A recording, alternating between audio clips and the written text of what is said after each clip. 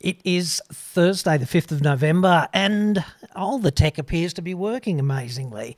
There's usually a mad scramble right at the end when the audio goes down or camera 2 fails to fire up, but not today. So that obviously means something is going to go massively wrong now. Like live on air, just what you want, right? Anywho, until that happens and the whole thing, Typhoon Jesus comes in and trashes the lot of us, it is pouring cats and dogs. There's likely to be an internet failure anytime soon. But until then, I will be answering your questions live on YouTube for at least the next hour. So do reach out in the chat, and thank you very much for joining me. My name's John Cadogan. I'm from autoexpert.com.au, and I get new cars cheap for buyers here in Australia. You can, of course, hit me up on the website for that, but really here to answer your questions. And as usual, I'm humbled by the number of people who have just absolutely busted their asses to be available now and withdrawn from the family life thingo. It might be, a relief to the family, let's face it. But anyway, you're out of that and into this, and I thank you very much for your company this evening, or, whatever time it is for you elsewhere in the world. And I just thought I'd start off with something, vestigially interesting tonight, whatever, to amp up a little bit of discussion, because I got these fascinating photographs from a dude named Trevor who says, "I've heard you may be able to help with a problem I have with Volkswagen Australia." Well, I doubt that, because Volkswagen is pretty bad at customer support, and I'm only limited in my capacity to help there. But Trevor goes on and says, "My partner was driving her 2008 Tiguan, doing about 100 k's an hour, when a ute pulled out in front of her and she hit it and the airbags didn't deploy." Now, here's a quick look at said ute, and obviously it is reasonably damaged. And Trev goes on and says, which has the result in her having suffered many pseudo-seizures. Volkswagen is saying there wasn't enough structural damage for the airbags to deploy ever, though the car has been written off. Please see attached photos and let me know what you think. Okay, so let us go through that, shall we? Because that is kind of interesting. Now, let's have a look at the Tiguan as well. Here's a shot of the front, and you can see that this is my favourite kind of Tiguan, which is one that will no longer be circulating on the roads among us. So that's nice, but I'm a little bit sad about the partner's injuries, frankly. And here's a shot of the side, which shows that, at least as I see it, the structural performance of the car was pretty strong, like it did what it's supposed to do. It crumpled up and absorbed energy at the front, and the passenger compartment is remarkably intact. And if you look at it and compare it to the older ute once again, you can just see how much amazing damage there is to that ute compared with the Tiguan. It's properly bent at both ends, the back window's punched out, and the tray has been driven forward into the cabin. Although, I must say that the ute seems to be pretty intact from a passenger compartment point of view as well, even though it's not going to be among us anymore either. And I'm supposing what happened is that the ute just pulled out in front of the Tiguan, which was unable to stop in time, and the ute therefore became a tailgate first kind of bump stop for the Tiguan. Now, I guess the really interesting thing to me out of all of this is that, airbags are a bit like chemotherapy to me. They're quite a bad thing, but in the circumstances, they're the best thing we've got. So you have to be absolutely on the brink of death.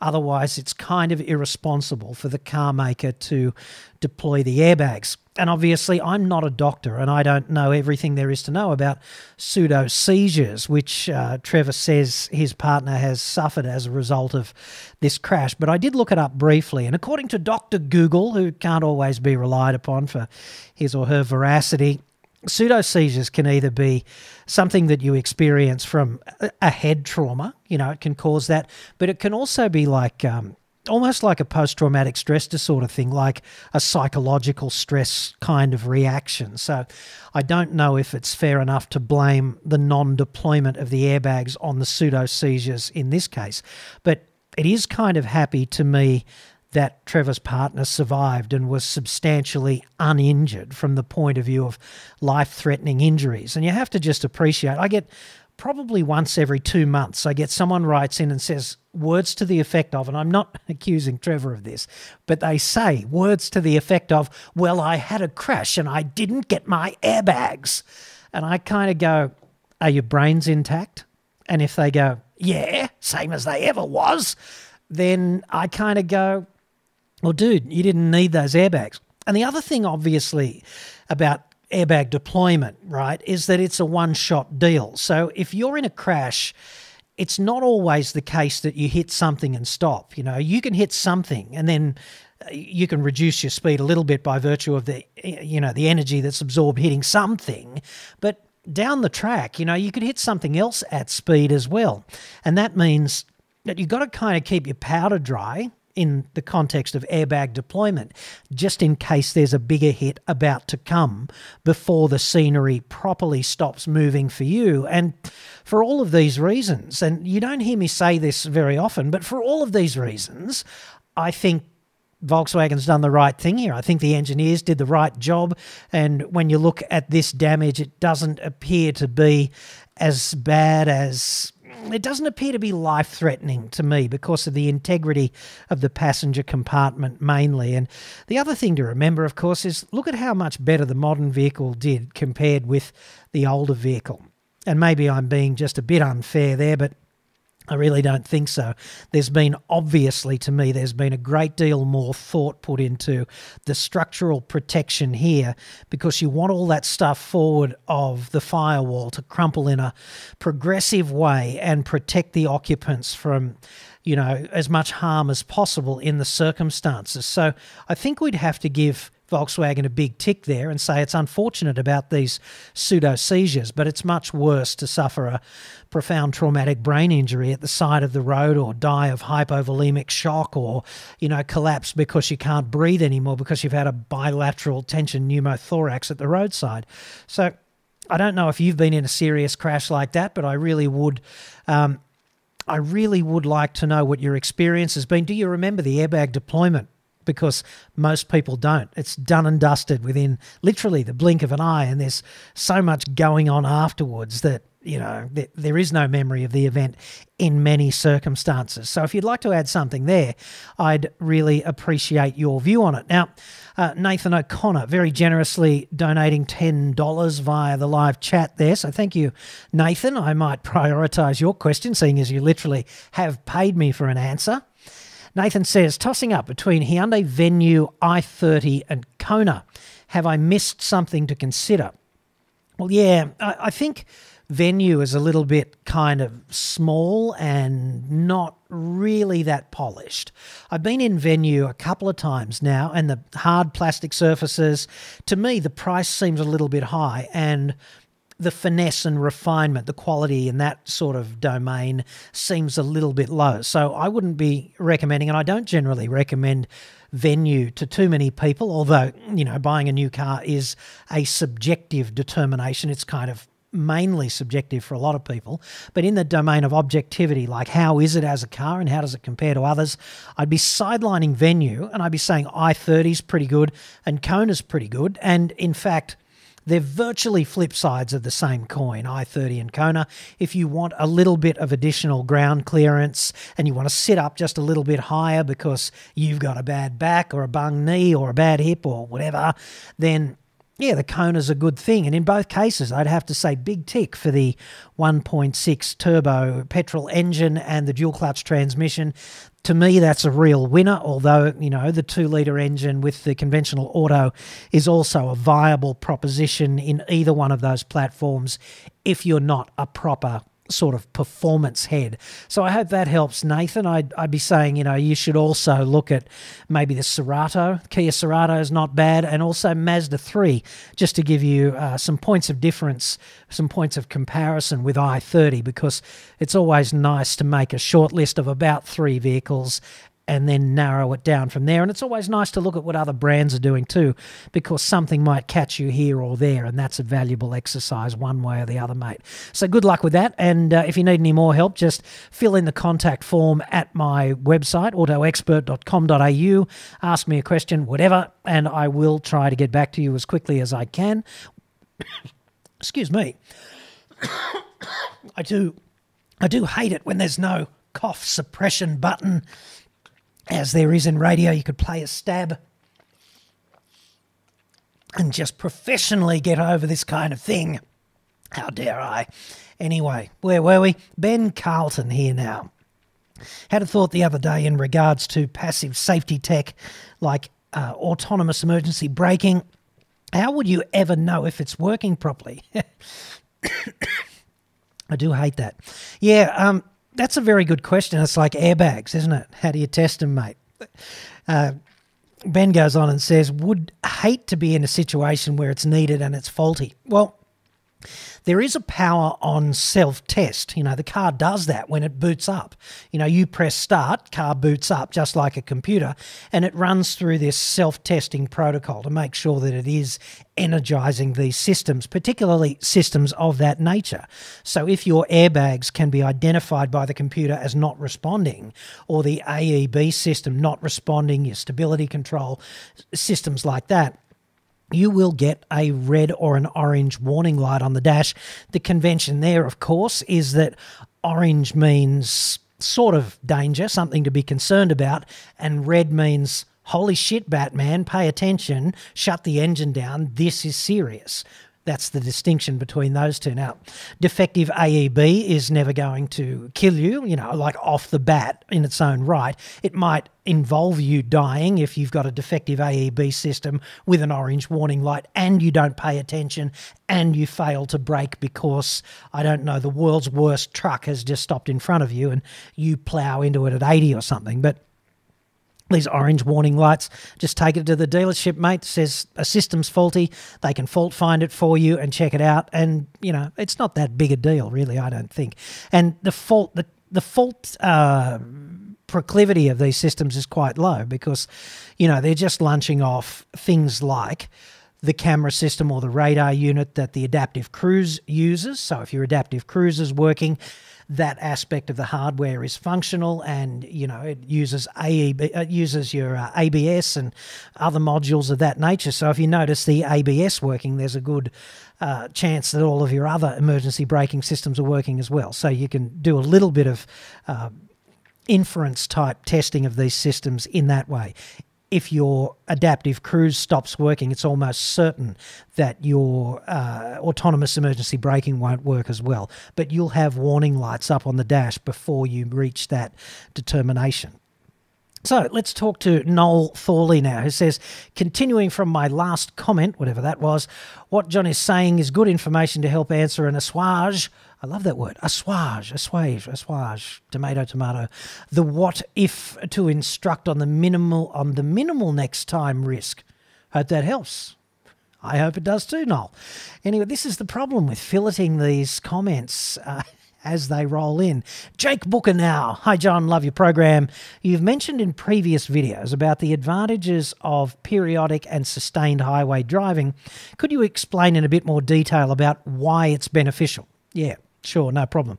If you've got a diesel, a bit of sustained highway driving is the kind of driving the computer system needs to invoke a regeneration of the diesel particulate filter, and that just means it turns it into a furnace by injecting more fuel and burns the shit out of the trapped particles which would otherwise be harmful to human health. It just burns them to smithereens and then they get ejected as soot, and not that sort of chemically active soot that's really dangerous. See, those PM 2.5 particles that come out of exhaust, they get coated in, you know, cyclohexane and other sort of aromatic and dangerous hydrocarbon derivative kind of chemicals, and they go straight into your lungs and they just fuck with your DNA basically and gives you cancer down the track, you know. So that's one reason to do that highway driving. But all cars benefit from highway driving, and here's why. If you only do short trips and lots of cold starts, then the moving parts like the pistons and the bores and all of that other stuff, they don't expand to their design dimensions because they're too cold, obviously, and metal expands as it heats up. And that means that there's a great deal of blow-by, which is combustion byproducts, mainly unburned hydrocarbons and water, getting into your oil continuously if you only do this short stop-start running. Okay, so your engine gets polluted with soot, unburned hydrocarbons, and water, because when you burn a hydrocarbon, the combustion byproducts are water and CO2. And the water is produced as steam, which is a colourless gas, but when it gets into your sump and you shut the engine down and everything gets cool, it condenses out as sort of glorified rain that runs down the side of the crankcase and gets into your oil. And none of that is good. Diluting your oil with unburned hydrocarbons, not good, all right? Because all of that stuff damages the lubricity of your sump oil. So when you get out on the highway and you reach that sustained, lean burning, high operating temperature that typifies highway running, what happens is that all of these contaminants just evaporate off and get sort of hoyed out the exhaust ultimately, and that purifies your oil. And there's a huge benefit to that. It sort of decarbonizes everything and it gets rid of all the impurities in the oil, and things are much cleaner down there, which, let's face it, that's what we want. So I hope that helps, mate. Now, let us talk to Adriano Paolini. Hi, John. I've really enjoyed your channel and especially the new live streams. I'm looking at purchasing Kia Cerato GT shortly. I have hit you up on the website for that. Thoughts on the Kia? Yeah, Cerato GT is a really good sort of balance between a car you can drive every day and a car that you can enjoy the performance of. Because I love some performance cars. Like, I love that i30N. Like, I want it carnally. It's a fantasy car, right? But I think I would rather live with like an i30 N-Line or a Cerato GT if I also just had to drive it to the shops and drop the kids off at school or do all of that, you know, domestic running around, because performance cars do tend to be a little bit hard to live with. And the hard to live with thing can often eclipse the very few times that you get out and actually have a crack in the performance car that you paid 10 grand extra for. So for all these reasons, you know, a car like a Cerato GT, and Kia does an excellent job with its local suspension tuning, so it's quite a good dynamics platform as well. When you combine that sort of pokey drivetrain, that 1.6 turbo drivetrain with the DSG, with some good local suspension tune, which is optimized for our roads, you get a really good package at a really good price. And it is also supported well by Kia. Like, Kia does good customer support. So you get a long warranty and you don't really have to worry about, will they support me on this or won't they support me on that? Because unless you're being an unreasonable turd, they are going to support you on it, right? So if you damage your car and say, well, I demand that you fix this under warranty, they'll probably go, in the nicest possible way, jam it, buddy, that's your problem. But if you actually have a problem that stems from a manufacturing defect or a premature reliability sort of failure, then they're going to look after you. And that is real peace of mind that you don't get with other brands. So, yeah, Cerato GT, absolutely approved, mate. Go right ahead. Well done. Michelle Walters here. Thank you for watching, Michelle. Don't get too many chicks on the program, so I do appreciate your participation. I'd hate to think that it was just a boys' club. Michelle says, hi, John. Firstly, I really enjoy your channel. When a woman says that to me, I always feel like saying, I'm so sorry about all those terrible things I've said. But anyway, I'm glad you enjoy it, Michelle. She says, even the physics lessons. Yes. And let's not forget, physics is everything when you think about it, right? I'd like you to discuss the potential future of EVs in Shitsville. Where do you think we'll be in 2030? Cheers. Oh, and this is from Pete Walters. Why is Pete Walters signed in as Michelle Walters and misrepresenting himself as a chick and thereby exacting an apology from me about my crude comments and withdrawn without reservation? Pete, don't log in as your wife. Jesus. EVs in Australia.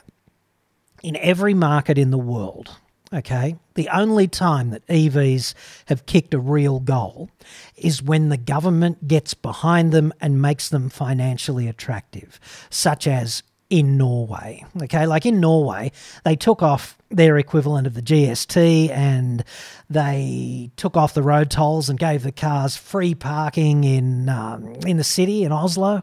And so you got all these benefits if you owned an EV. And an e-Golf, for example, was cheaper than the conventional combustion Golf, right? So of course people bought them because it made sense. They got a premium, they got it at the right price and they got these other benefits. So it really was financially attractive to do that, yeah? Australia, not so much. I mean, we've got a Prime Minister who carries a lump of coal into Parliament and goes, look how good this stuff is. I've just found out about coal. Like, come on, how much more behind the times is it possible to be and still have electrical activity going on between your ears? It just, words fail me on that, the government direction on that. And when I drive around my suburb here in northern Sydney, I look around at all of the roofs that have solar arrays on them, okay? So in my view, the electorate has kind of spoken about its desire to go green, okay? But I don't see the government reinforcing that. So this is a major hurdle to the early adoption of EVs. And I've been driving for about, 5 months now, the new Kona electric. And it's fun to drive. It's fun to drive around the city. Like, it gets up and goes. Like, it really gets up and goes off the mark. And every time I say that, someone goes, oh, it's only 7 seconds to 100. You're kidding yourself. It's really fast to 50. It is. Just take it from somebody who's driven all kinds of cars. That thing rocks to 50. It really gets up and goes. And it's deceptive, So that's uplifting, right? And I'm a fan of driving that car, although it does have some little quirks, like it's got that modal separation between bump and roll because of the big weight of the battery that they put underneath it. I can talk about that if you're interested. But just as an example, that car is like the best part of 65 grand drive away, something like that. And the internal combustion equivalent is like 45 grand. So you're paying 20 or 25. I did the maths some time ago, but it's a number like that. You're paying $20,000 to $25,000 more for the equivalent Kona Highlander in electric. All right.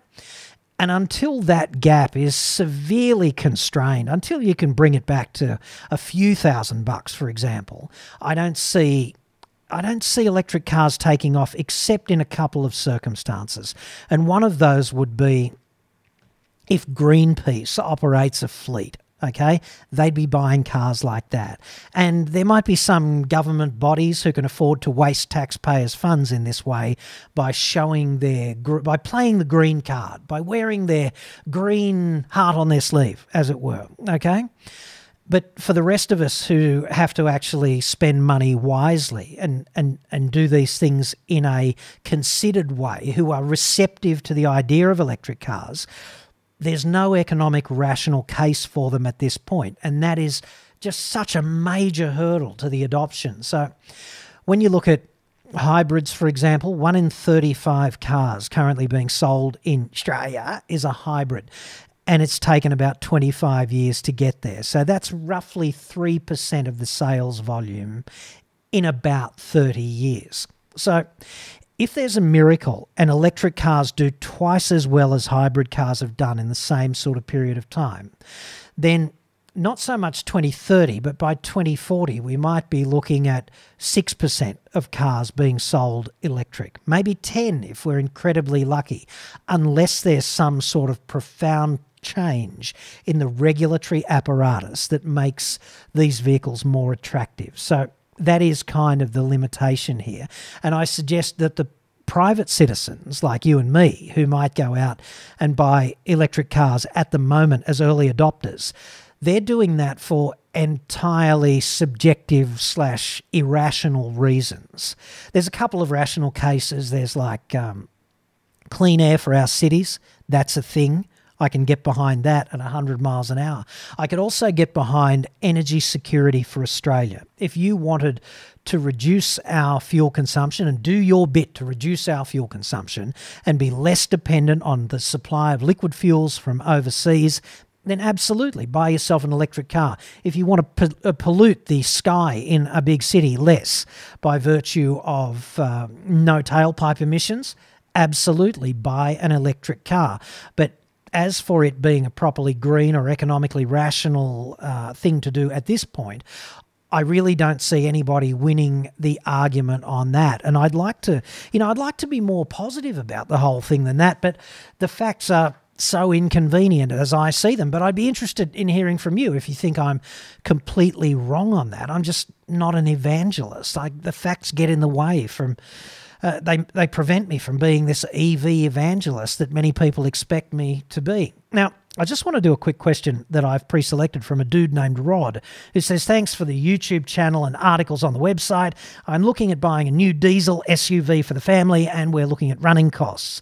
I would like your view on the impact of using ordinary diesel instead of premium diesel, specifically in regards to warranty. I've reread your 2017 article regarding the various ways fuel companies promote effectively the same fluid, but it is the warranty aspect that interests me. For example, a Suzuki Swift Sport requires 95 RON gasoline, petrol, so running it on 91 RON petrol could influence warranty. Given all the diesel specs I have read, they all simply say diesel, then is there any warranty obligation to go the premium diesel way? Thanks for your time in responding to this topic. Well, that's a pleasure, Rod. That's a great question, and thanks for asking it. The difference between using the wrong petrol, gasoline, and using the wrong diesel, hypothetically, is this. The octane rating of fuel, petrol, really matters. So if your manufacturer says 95 RON minimum and you use E10 or 91, then that fuel can detonate early, and burn in an uncontrolled way that the manufacturer doesn't want it to go, and it can damage your engine. Okay, so you can absolutely damage your engine if you use an octane rating that is too low, and this pertains to petrol. Okay, premium gasoline, premium petrol does not relate the same way as premium diesel. There's no octane rating for diesel, but there is a thing called the cetane rating. All right, now the cetane rating for premium diesel is exactly the same as the cetane rating for ordinary diesel. And that means, as far as your engine's concerned, during the combustion event, premium diesel and ordinary diesel are the same thing. They burn the same. They release the same energy. They respond to the compression event in the same way and the injection event. There's no difference there. Premium, in the context of diesel, relates to allegations by the manufacturer of that fuel relating to an additive package. And specifically, premium diesel does not foam up as much on filling up your tank, like that matters, and it's got an allegedly superior additive package. And the additive package is allegedly there to do an allegedly better job, allegedly cleaning your engine, whatever that means. Okay, so I'm not seeing it. In other words, the biggest dirty job in relation to engines is, diesel engines in particular, is gumming up the inlet air pathway, the inlet manifold, the inlet ports, and the space past the inlet valves. They often get gummed up with an oily carbonized residue, okay? And the reason the premium diesel can't help clean that is because the fuel is injected directly into the cylinder after the valves are closed. And therefore, none of that allegedly superior additive package can have a hope in hell of cleaning diesel's potentially dirtiest problem, which is the atherosclerosis of the inlet tract, okay? So I think premium diesel is a complete waste of money. Your engine will not run any better on it, although you could have confirmation bias in your brain and go, oh yeah, that feels much better, much smoother. I've seen lots of people do that, and they're kidding themselves. It's absolutely not the way that diesel works. It burns exactly the same. It makes exactly the same power. It's the same stuff from a combustion point of view. There's no difference, okay? So from a warranty point of view, it's all the same. If you run premium diesel or diesel in an engine designed for diesel, you are running exactly the right fuel, and this cannot be the black hole about which your warranty dispute orbits. It simply cannot, because that's not how premium diesel works, right? It just doesn't rock that way. Now, let us get back to some more of this chat from you, which just floods in like, I don't know, something, then if I was writing a script, I'd have a beautiful simile or metaphor made up for that, but it's just flooding in, dude. Spencer Howard says, John, BP purports that their premium diesel has a higher cetane rating than regular. Well, do they? I wonder, therefore, if a modern diesel engine is equipped to re-time its injection strategy to cope with that. I really wonder about that. Not so sure. In any case, all diesel engines in Australia are completely compatible with running on the base model diesel. And if BP's premium diesel has a better cetane rating, and I've no reason to believe that that's not true, Spencer. If you've just looked it up, it's been quite a while since I did the research on that, and maybe that is the case. Then I would want to know exactly what difference that makes from a combustion point of view, because, for example, if you run 95 in an engine designed to run 91, you will get the tiniest amount of additional power, okay, and the tiniest economy benefit, but in no way do these benefits offset the additional price of the fuel. So I'd strongly suggest that we're looking at a similar kind of phenomenon there when it comes to the premium diesel, right? Because there is no magic pill of fuel that just goes into your engine and we'll use a better cetane rating and that'll work better. The engine has to be designed around the minimum octane rating or cetane rating to take advantage of that fundamentally. And unless it is, then you're kind of kidding yourself and wasting money by using it. But that was a very good pickup, so thank you very much, Spencer.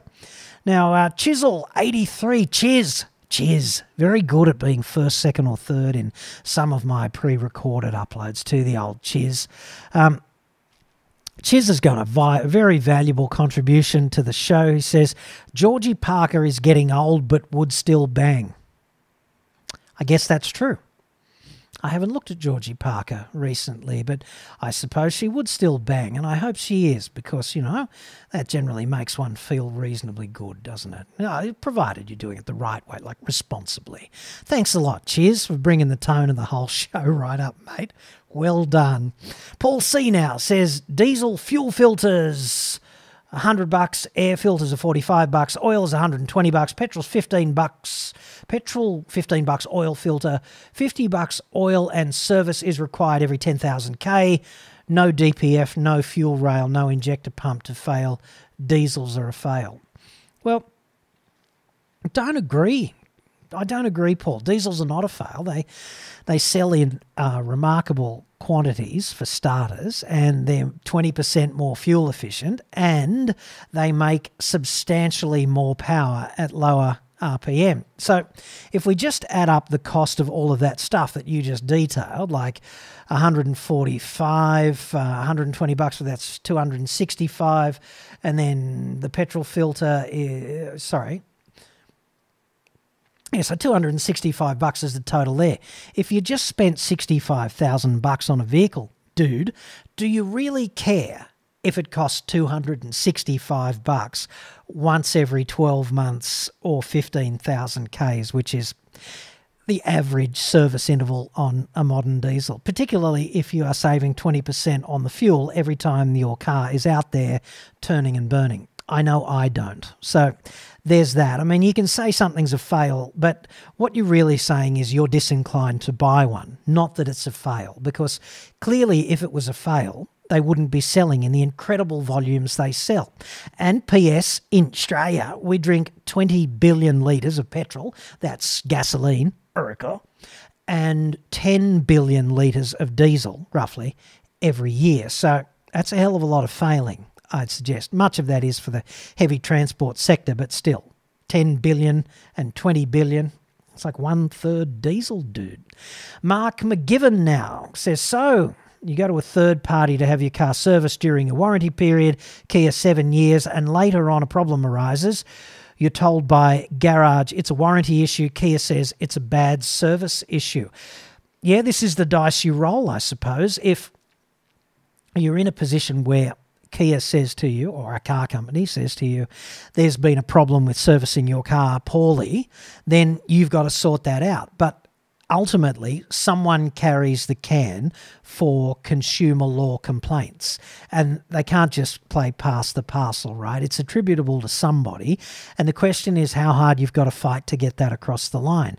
And in my experience, Kia is pretty good at customer support. Not perfect, but pretty good. I do speak to people frequently enough who've had a bad experience at a Kia dealership, and quite often what happens when I intervene with them, if I pass their matter on to head office, they are quite motivated to, they're not pushovers, but they're quite motivated to act in the case of legitimate complaints, all right? And they often err on the side of caution when it comes to giving the consumer the benefit of the doubt. What I'm saying is they could probably say no a little bit more often and get away with it, but in practice, Kia is pretty good. They're up there with Hyundai, Toyota, and Subaru, which would be, and Lexus, the top four when it comes to customer support, at least in my experience in Australia. So there's that. Let's keep going with some of this chat now, because it is just flooding in endlessly. Wayne Jackson now. There's a worrying trend today of people using their real names on YouTube. I thought this was a breach of the code of ethics. Any code of conduct, whatever.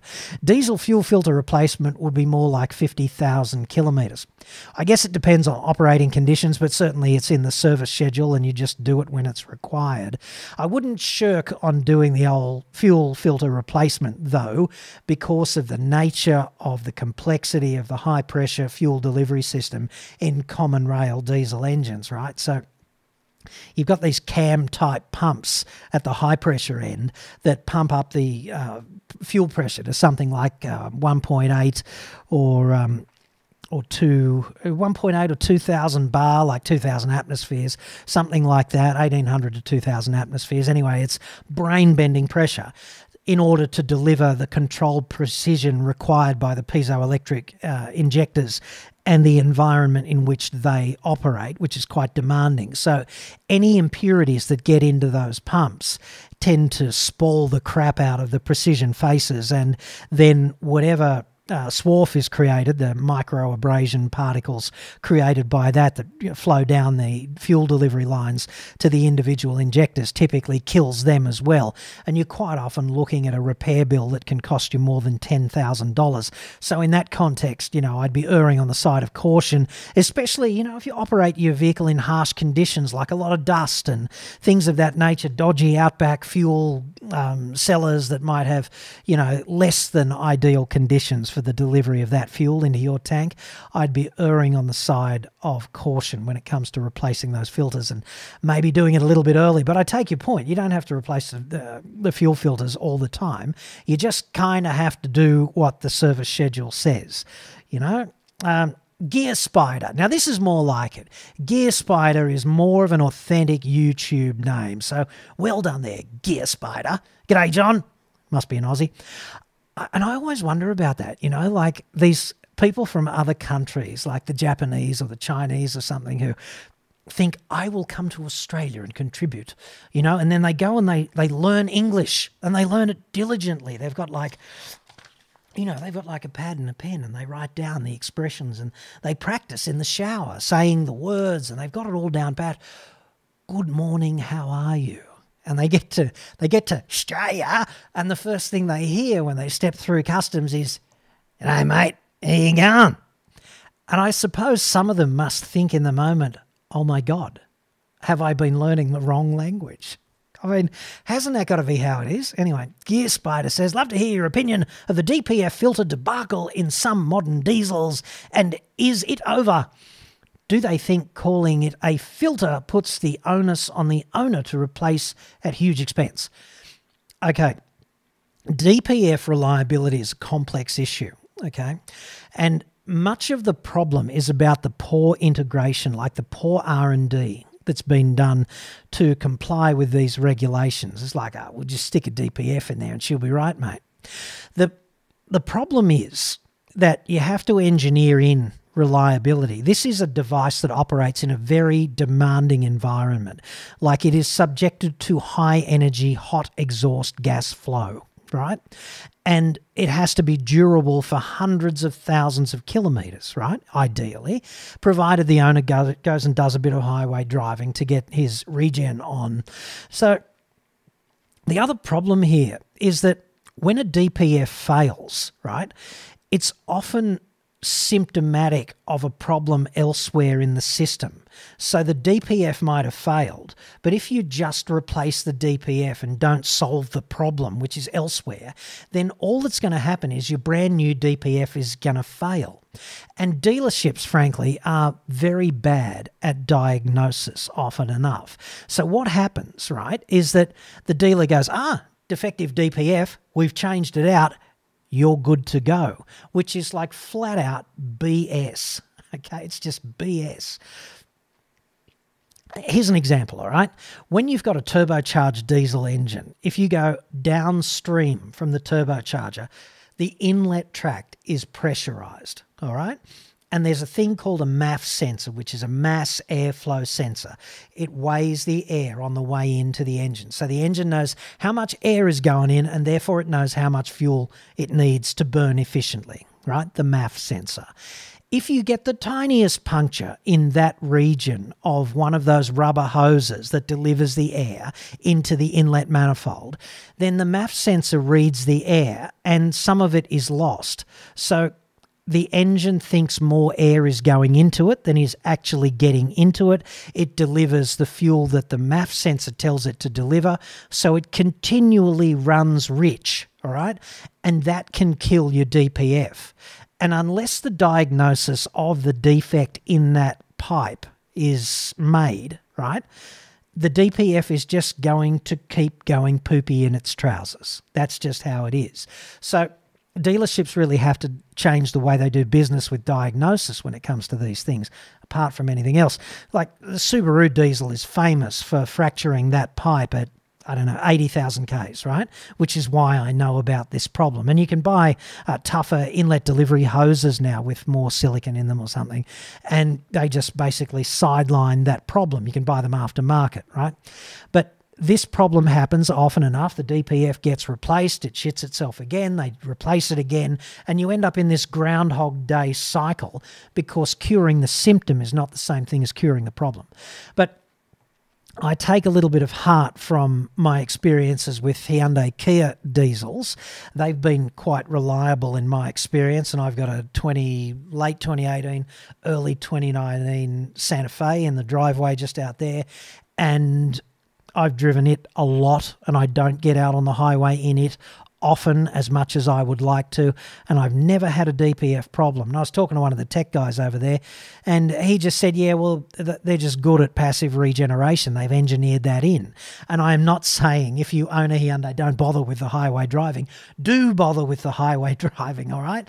But what I'm saying is there's a better R&D job being done, and it is possible to make these systems reliable, okay? And obviously the car industry does learn, in some cases slowly, from its mistakes, right? So I would expect the reliability of DPFs to improve incrementally as models go on, right? The first ones will always be the worst, which is why I'm so twitchy about adopting new technology, right? Like I'd be very, very twitchy about buying one of those first generation Mazda Skyactiv X engines with the homogeneous compression charge ignition thingo going on, right? I'd be waiting for 3 generations of that until they've solved all of the problems. And because I just don't want to be a lab rat, right? I don't want to be a lab rat for the first generation. I'm not getting paid to be a lab rat. I want to be a consumer, right? And so do you, I would have thought. So let us move on here and go for AJ 847.63. Obviously a Star Trek fan, Captain's Log, AJ 847.63. Why do Jags in the trailer of Arse have a higher price gap? A higher price gap. I don't even know what that is. For example, BMW M2 CSV versus Jag F-Type V8 in US and UK, there's a similar price, but here one is 150k and the other one is over 200.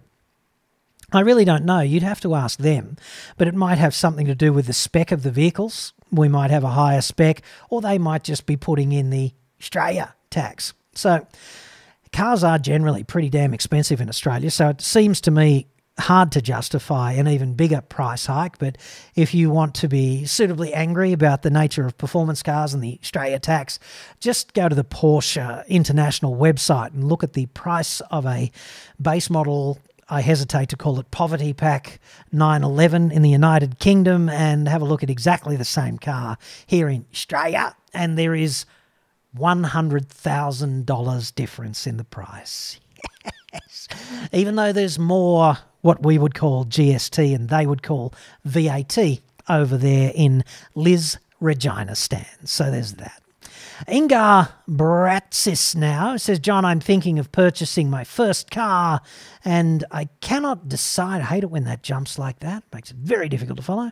Cannot decide between Mitsubishi ASX ES and Kia Seltos S. What would you recommend considering reliability, service and selling value? Ingar, I'd go the Seltos every time, purely because it's got to be 8 years more modern than the ASX. ASX is just an aging platform, and it's like that time I managed to ask Chuck Yeager the question about which plane he enjoyed flying, and he's the guy who broke the sound barrier, obviously, and he became an ace flying Mustangs in World War II, like piston engine Mustang fighter planes, and then he went on to fly all of these kooky aircraft like experimental F-105 Thunder Chiefs that flew up to the edge of space, in one of which he nearly died, and all of this experimental stuff. And I expected him to say the Mustang, right? And he looked at me and he said, son, it's just like cars. The best plane is the most modern plane. The best plane you'll ever fly is the most modern one. And I kind of always took that away with me subsequently, and I think about it like that. So 8 years is a long time in R&D, okay? So Seltos would have many more improvements built into it compared with the 8-ish, whatever it is, year-old ASX. There's nothing wrong with ASX. It's okay, and they're about the same size. I'd just suggest that Seltos is more modern, so why would it not be better? There's no excuse for it not to be better, and when you look at its specs and things like that, then I think you could quite easily do that exercise and say, well, Seltos has got this and this and this and this and this, and it would also have a bunch of other things that are just better implemented. It'd have the same features, but better implemented, like better implemented infotainment and things of that nature, just because of the fundamental architecture. So there's that. Solo Traveller now says, hi, John, I pulled the plug on a dealership who, as part of the negotiation, were going to fudge the figures and avoid paying the luxury car tax. What's your thoughts on this behaviour? It's pretty hard to dodge the luxury car tax, although I suppose they could fit accessories, for example, after the fact, or give you a higher trade-in and sell you the car cheaper, or things of that nature. But it's dangerous to get involved in any scam, as far as I can see, when it comes to the whole car industry thing and the tax thing. I mean, do you really want the federal government going over you with a fine-tooth comb? I know I don't. So I got this question here from Barry, okay, and it's rather long. This is just page 1. And I get this kind of thing rather a lot, and I have devoted a full video, which I will publish tomorrow morning most probably, to an answer on that. But I just wanted to preempt this and let you know that it's coming. This is the question about sealed for life automatic transmissions, which are not really sealed for life, and you can change the oil. And should you change them? And how often should you change the oil in your automatic transmission, particularly if you fit one of those acoustically transparent aluminium chitoirs, which they call caravans still, I think. If you fit one of those and it weighs 3.5 tons and you drive across, I don't know, some long straight outback road past Broken Hill and it's 50 degrees and you're headed to Tibooburra where it's typically 55 in summer, I'd call that pretty harsh in terms of the operating conditions for your automatic transmission. And if your transmission says sealed for life, I'd suggest that's bullshit. So what I want to do, and what I will do tomorrow in that report, is I want to lay out the beer garden physics and engineering of how you decide on a rational basis to change the oil in your automatic transmission? Like, what temperatures really matter, and where would you get the data? And I've been playing around with this little baby here, and I'll move to this camera now because this camera's got autofocus, which is just a thing of beauty and a joy to behold when it works. It's called the Blue Driver, and it's an OBD2 Bluetooth plug-in, basically. So you can see there that it's got the port for the OBD2 plug there. It's got the plug for the OBD2 port, get it right. And you can just plug that into your OBD2 port. And the really cool thing about OBD2, of course, is that it's a communication standard, right? And what that means is there's the one set of data here, and the Blue Driver can therefore decipher it, right? And then you can just download the free app for your tablet, your smartphone. It's available for iOS and Android. And you can get a whole bunch of information about how your car is performing above and beyond what is actually shown to you on the dashboard. And one of these things would be things like the transmission operating temperature. And once you know that, you'll basically have a very strong idea of what's a good rational service interval for your car, because the temperature really does affect the life of the oil in your transmission.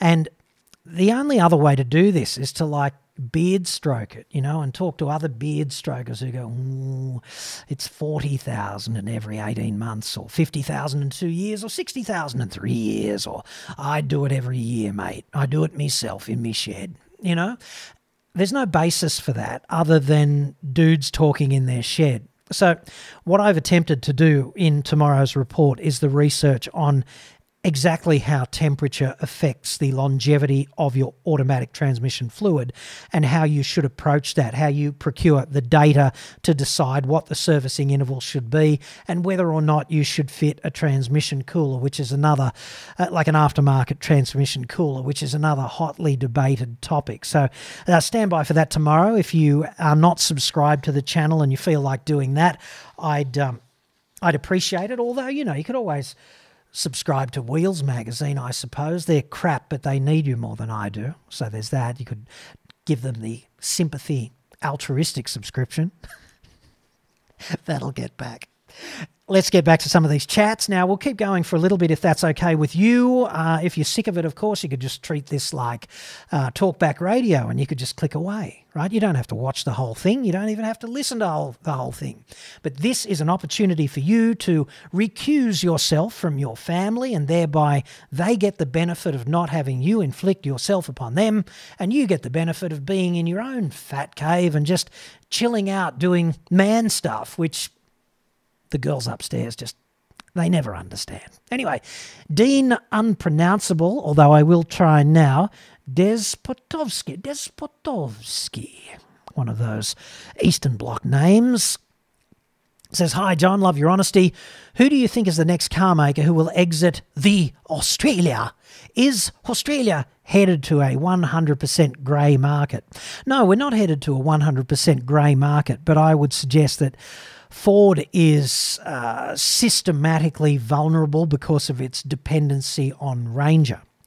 And if Ford shits the bed with the next Ranger and it turns into a disaster, they don't have enough volume in their other models to pick up the pieces. And that is a huge vulnerability that nobody else in the media would dare to say in a public forum, mainly because they're hooked on Ford's advertising and they would hate to have that upended. And Ford would certainly, I suspect, pull its ads on anybody who was stupid enough or brave enough, one of the two, maybe they're the same thing, to say words to that effect. So Ford is vulnerable, and Honda is really on its last legs as well, because Honda is kind of desperation move to the agency model for selling cars in Australia in the future, and that's up for grabs. Like, is it going to work? Who knows, right? It might not work. Their product is spectacularly uninnovative. They haven't innovated for 12 years now. They really haven't. Their mainstream stuff is just like yawn factor 15. It's out of control, and that's a problem. And I think Nissan is a little bit vulnerable as well, just because their product lineup fails to engage or make sense. Like, they've got two cars that are decent. There's the GTR, which is kind of irrelevant but awesome, and they got the Patrol, which they've announced they're going to kill, or it's highly likely they're going to kill after this one. So, you know, what are they left with after this? The Leaf? I don't see that being the Jesus-like resurrection for Nissan. I just don't. I'm sorry. So, you know, they're three up in the pointy end of the market. And, of course, it's up for grabs for some of these little players as well. I think LDV's doing okay. And I think MG is doing okay. They're looking like they could be strong into the future. But SsangYong, Great Wall, not so much. So they could pull the pin with minimal disruption to the surface tension of the rest of the lake, and they could do that at any time, I'd suggest. So there's that. Now, I also wanted to cover off we'll do one more of these pre-selected questions as well, will we? This is kind of interesting as well, from a dude whose parents had impeccable taste because they called their son John. Gotta love that. A frequent but not common name, so there's that. John goes, I'm after some advice on how to approach a complaint I'm sending to my local Toyota servicing department. After a recent service, I noticed that my child's car seat was unbuckled at the seatbelt, likely during the complimentary detailing service. Luckily, I noticed right away before putting my 2-year-old son in an unrestrained car seat. And yeah, absolutely. Lucky that you noticed it. And the integrity of the restraints should be part of the check every time you fasten a child into one of those additional restraints. Like, you clip them up in front, just look down and make sure the seatbelt hasn't been dislodged by person or persons unknown. However unwittingly, you know, mum or dad, the other party to this child, might have unclipped the seat just to, I don't know, modify the load space to put something bulky in without the kid in the car, and forgotten to couple it back up after carrying some heavy thing up, I don't know, 4 flights of stairs. This kind of thing can happen anytime. So making it a habit to check like that, big thumbs up. John goes on, says, I contacted Toyota by phone and spoke to the service manager, who was apologetic and said she would pass the feedback on, and that's about it. I'm also keen to email in a formal written complaint, but I am wondering whether I'm entitled to something other than a half-hearted apology. For instance, my other car is booked in for a service next week, and they are charging me the full amount because apparently the cap price servicing didn't carry over from the previous owner. I thought to myself, really? You're going to charge me the full amount after nearly putting my family in danger? Is this just a case of no harm done and move on? I would expect they would at least try to keep some sort of integrity and good reputation with the customer. Like, hey, we stuffed up, your next service half-priced or something. So here's what I'd say about that. You're not actually entitled to compensation for terrible events that don't occur, okay? And I'd further suggest that, at least as I look at it on the moral landscape, when you reduce danger to your 2-year-old, an appropriate compensation being a half-price service, you lose me, okay? Because what I'd be searching for here is an undertaking from the dealership to put a practice or a procedure in place where a second set of eyes checks this off, like restraints refastened correctly. Okay? Because I wouldn't want to see a child damaged by the same kind of oversight, right? That's the resolution I'd look after. But maybe I've got this wrong. And of course, the service department could be genuinely apologetic and not half-hearted about it. We're terribly sorry. We've spoken to the person who failed to reconnect the child restraint, and we've outlined to them the importance of double checking this kind of thing, and we've put this procedure in place to make sure that our actions no longer place anyone at risk. And morally and ethically, that's the way you've got to do it. And also, to comply with the Occupational Health and Safety Act in Australia, you have to make sure that your actions while at work don't endanger the safety of other employees and members of the public. So surely this kind of thing falls under that rubric as well, right? However, when you start going, well, what am I entitled to flowing on from this unfortunate event? you really do lose me. And I get a lot of this kind of thing. I had one guy, memorably, who drove a long distance in some diesel van and the turbo shat itself, and he wanted me to make representation of the car maker, right? And I basically asked him a few more questions, and I said, well, has it got a good service history? Have you serviced it on time? And he said, no, I'm a bit late with one of the services. And I kind of said, you know, how much late are you? And he kind of said, about 9 months, right? And I go, well, dude, you've got not a leg to stand on here, because the turbocharger has clearly failed because you haven't serviced your car. And 9 months is a kind of a big deal when the service interval is like 12 months. So you're like 21 months without changing the oil. Come on. Anywho, he gets back to me and he goes, but I've got a disabled son. And I went, what the? Like, I know that having a disabled son must be tremendously challenging and emotionally draining and difficult, right? Because having children who are not disabled in any way, having completely healthy children is all of those things. So it can only be more difficult to have a child with special needs, right? But then I thought, to use that as an excuse, right? That's lame. I really did. It's one of those events that I don't remember many of the complaints and many of the issues that come up that I intercede on behalf of people for, right? But I remember that one because it just seemed to me so spectacularly misaligned in some way. I'd love to know what you think about that sort of thing, because I tend to call this stuff how I see it, right? Like the response that I give to you on this live stream is kind of the same as the response that I would give to the punter face to face, right? I'd be saying, and in fact, in the case of John, I did say exactly that to him by way of a return email earlier today. But this stuff about entitlement and using these things like as an excuse, sort of, in a way that diminishes your fundamental ethical and moral commitment to what's important. That to me, that seems very misaligned in some way. But anyway, you could let me know in the comments or in the chat about how you feel about that. But I think that's roughly all we've got time for this evening. I've been going now for about an hour and a half. My voice is about to cark it. I am very pleased that you've been able to devote some or all of that time to the live stream this evening. Remember, it's every Thursday evening at 8:30 p.m. Sydney time, and I will try to pop up live from time to time during the week to answer questions.